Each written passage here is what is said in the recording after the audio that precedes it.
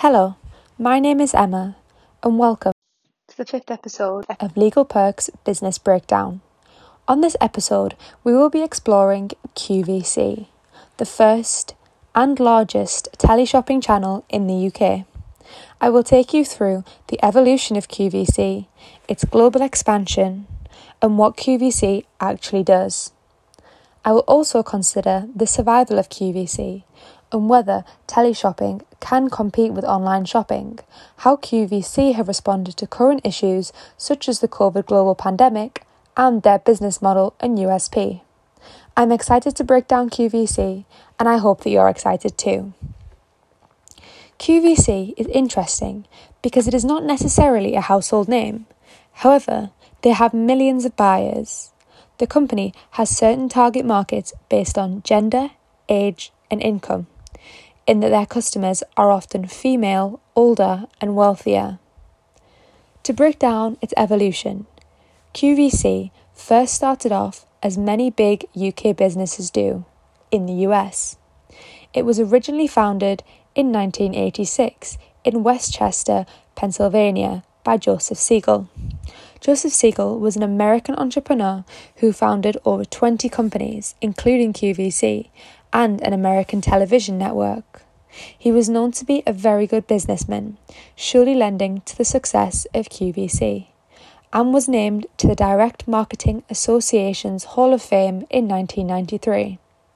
QVC specialised initially, and still does, in home shopping.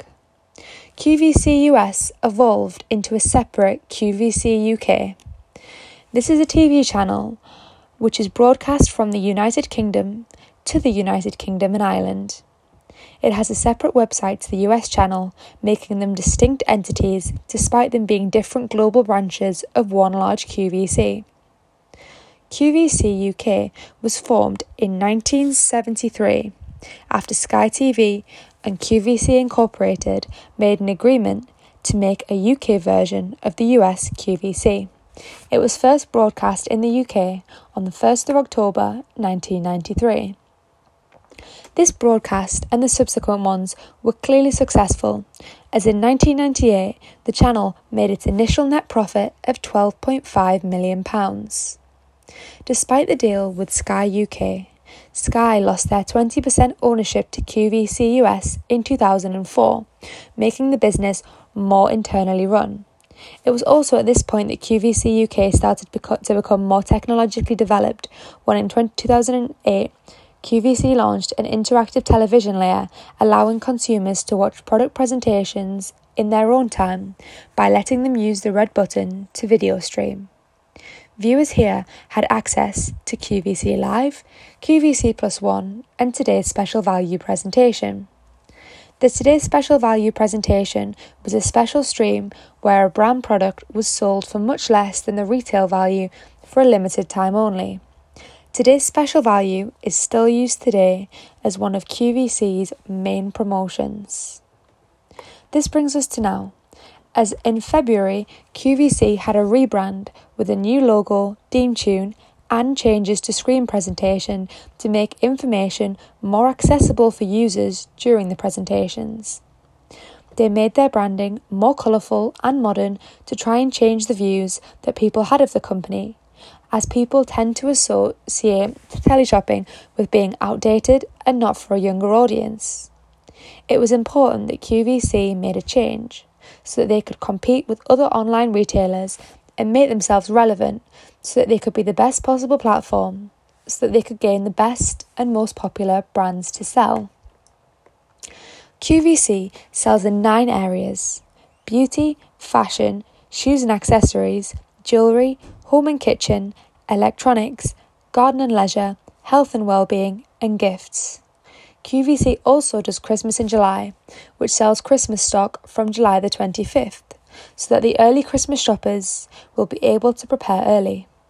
They also do special edition days, such as Diamonique Jewellery Day, Beauty Day, and Fashion Day, where they exclusively promote certain brands and have special lowered prices throughout the day, with limited time only Today's Special Value offer at midnight.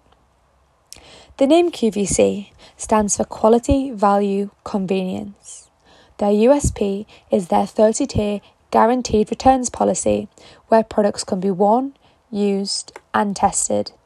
No other company allows consumers to use all of a product and then send it back if the customer did not deem it worthy of its price or find it suitable for their personal and specific needs. This includes toiletries, which can be fully used up and then returned and refunded for the full price. This evidences a lot of confidence in their suppliers and brands. However, the positive for QVC is that their suppliers are the ones to lose money from this guarantee, as QVC return the used stock to the suppliers. QVC, therefore, does not lose from this policy, and the suppliers instead lose out. However, the sales made outweighs the losses from this returns policy, and the policy itself attracts customers. This shows how much QVC depends on customer loyalty, as they have faith that their customers will not exploit this, but will rather use it to find the best products that work well specifically for them, so that they may rebuy these products and use them, QVC hope, for years. This loyalty is a specific business plan and works well, as their USP, as no other company has the same trust in customers, and they receive loyalty from their sellers despite the liability of the money-back guarantee falling on the sellers because they sell so much of their stock quickly. QVC does not work in the business of fast fashion. They sell high street clothes, and therefore there is the question of whether QVC will face the same fate as some of its brands may in the fall of the high street, especially due to a COVID-fueled recession. However, it is also likely that since QVC is an online platform, that they may go down a similar route to Amazon, and that they will not fall like the high street might. Instead, they will move forward and collect the brands that survive to sell.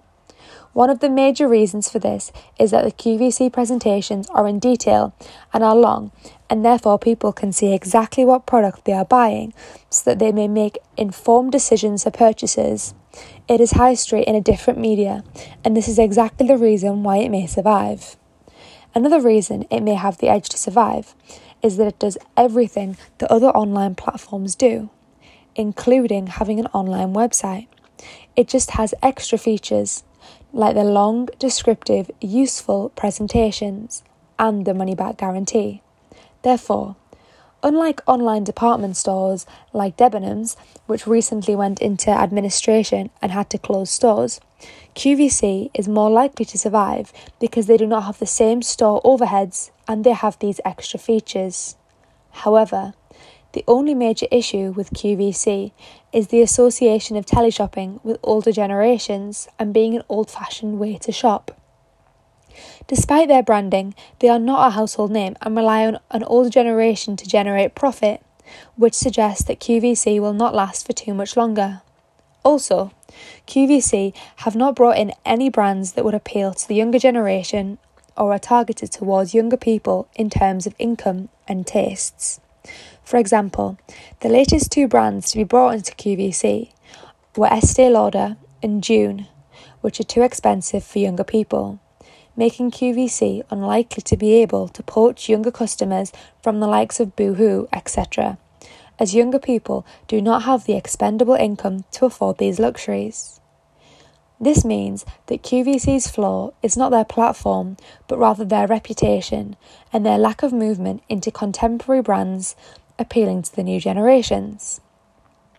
Their reliance on their customer loyalty fan base is dangerous, as it will soon die out despite the effective presentation and money-back business model. This is a shame, as if QVC put more effort into bringing in younger people, they could use their clearly effective model to become more of a household name. However, it is understandable that QVC are wary to drop their teleshopping background, as it is what sets them apart from other online retailers.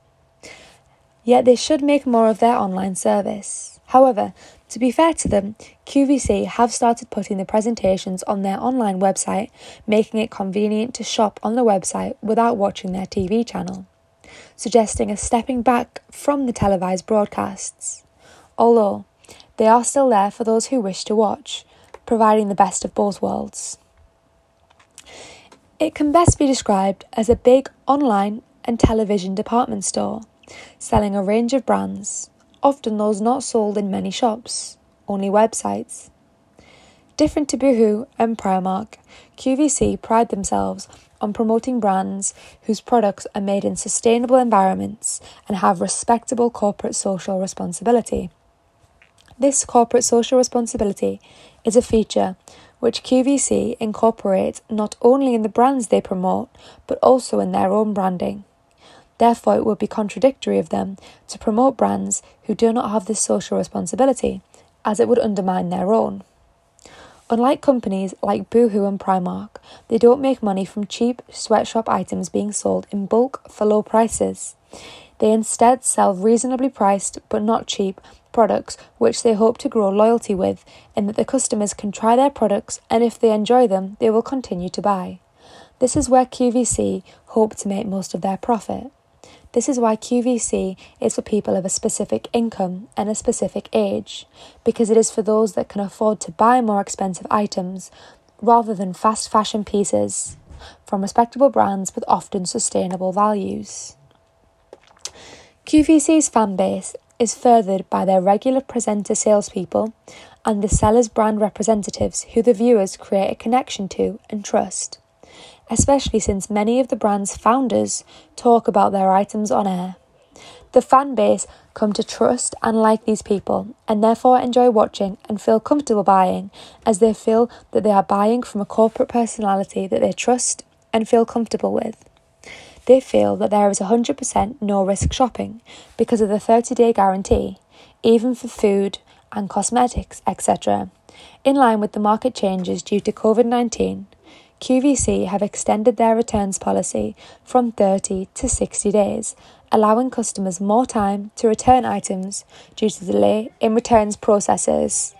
They are also still presenting on TV, but from 2 meters from each other, so they are succeeding as a business during COVID, as they are a company which have been able to profit from the stay-at-home lockdown rules, as people are at home and are more likely to shop online or watch television from home than go to a shop.